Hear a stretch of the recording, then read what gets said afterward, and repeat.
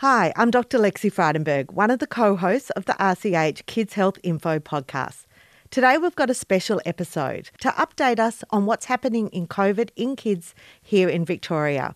And we're lucky to be joined by Dr. Sarah McNabb, Head of General Medicine here at RCH. Thanks for joining us, Sarah. Thanks for having me, Lexi. Okay, we'd love to know where we're at with COVID in kids here in Victoria. Can you tell us a bit about the number of active cases we've currently got?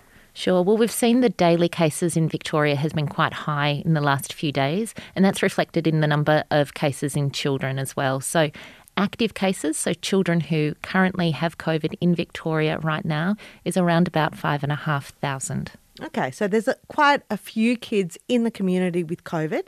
How many of those kids are we seeing in hospital here at RCH and at other hospitals around Victoria? Yeah, so thankfully, COVID, while it's a very serious and significant illness in adults and particularly the elderly, it's remaining quite a mild illness for the majority of children. So we're seeing a very small handful of children who need to come to hospital. Okay, so of those who need to come to hospital, how many of those children are actually needing intensive care or more significant treatment for their COVID? Yeah, so every year with respiratory viral infections, some children will be more significantly affected and need to go to intensive care. And we're seeing similarly with COVID that same effect. So a very small number of children. It's very rare, but there have been a few children who have needed intensive care. Okay. And have they been younger children, older children, children who have had vaccination or unvaccinated kids? So one thing that has been a little bit different to our typical respiratory viral infections that we see each year is we have seen more teenagers than usual who have needed extra support. So what I'd say to that is that children from the ages of 12 and above are now eligible for the COVID vaccine, and I'd really encourage all teenagers to go out and get vaccinated. Absolutely. So what we're seeing in Victoria, there's many kids with COVID in the community.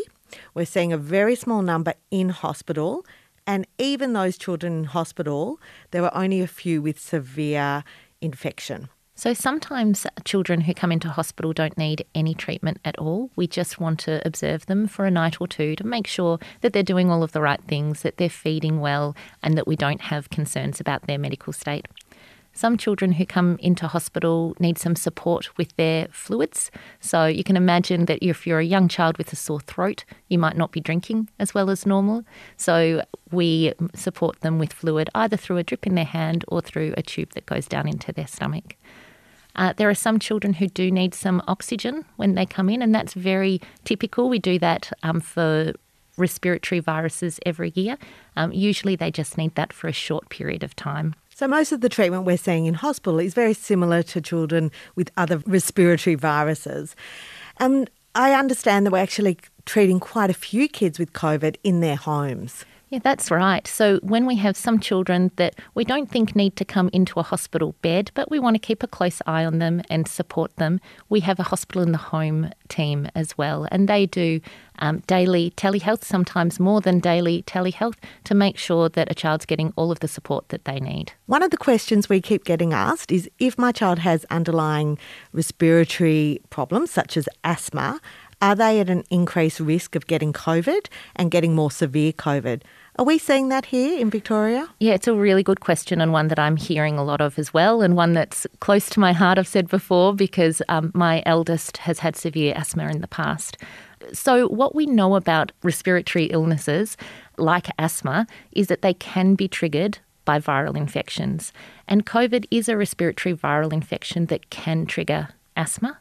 But what we're seeing is it's triggering it to a similar extent to other respiratory viral infections that we see. So if your child does get COVID, it might trigger some asthma, but not to a greater extent than other viruses might trigger asthma. That's fantastic. So it's a really good reminder to parents and families to get the child's asthma medication on hand, get their asthma action plan up to date and know what to do. But we're not expecting significant increase in asthma due to COVID. No, that would be really unusual. Okay, great. If I'm a parent at home and my child gets diagnosed with COVID, what should I do at home and when should I take them to hospital? As we talked about earlier, there's a large number of children with active COVID in Victoria right now, and most of them don't need to come into hospital. So what I'd encourage you to do if your child has been diagnosed with COVID is to reach out to your GP. Many GPs can do telehealth appointments for children with COVID.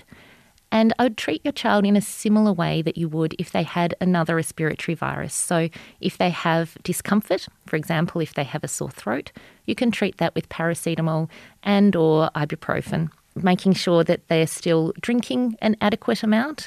And times to come to hospital would be if your child isn't drinking enough, if they're not as alert, not having alert and bright moments, or if you're worried about how they're breathing. One of the recommendations that has come out recently this week is a booster dose of vaccination, so a third vaccination for those people and children in our community who are immunocompromised. We might have a lot of listeners with children who attend RCH and may be immunocompromised. Who are we recommending that third dose for? Okay, so this third dose is recommended for children 12 and above who are already eligible for a vaccine, there's a long list of conditions, but essentially it's a child whose immune system is not working in a typical way. And that can be due to an underlying illness or because of a treatment that they're having for an illness. So things like children who are on chemotherapy will be eligible, children who have had transplants. Some of the children with renal or kidney disease will be eligible, and there's a broader range than that. So check with your paediatrician or your GP if you've got questions. We've got a lot of COVID resources available here at the hospital, and we've put them on a COVID-19 webpage on the RCH webpage. And those include some fantastic Facebook Lives that have been recorded, some webinars. So please look at those resources and we'll link them in our show notes as well. Sarah, that's been really helpful, an update on where we're at with COVID in kids in Victoria here at the moment. Thank you so much for all the work you're doing, both at the hospital and around and in Victoria. And thanks for joining us. Thanks for having me.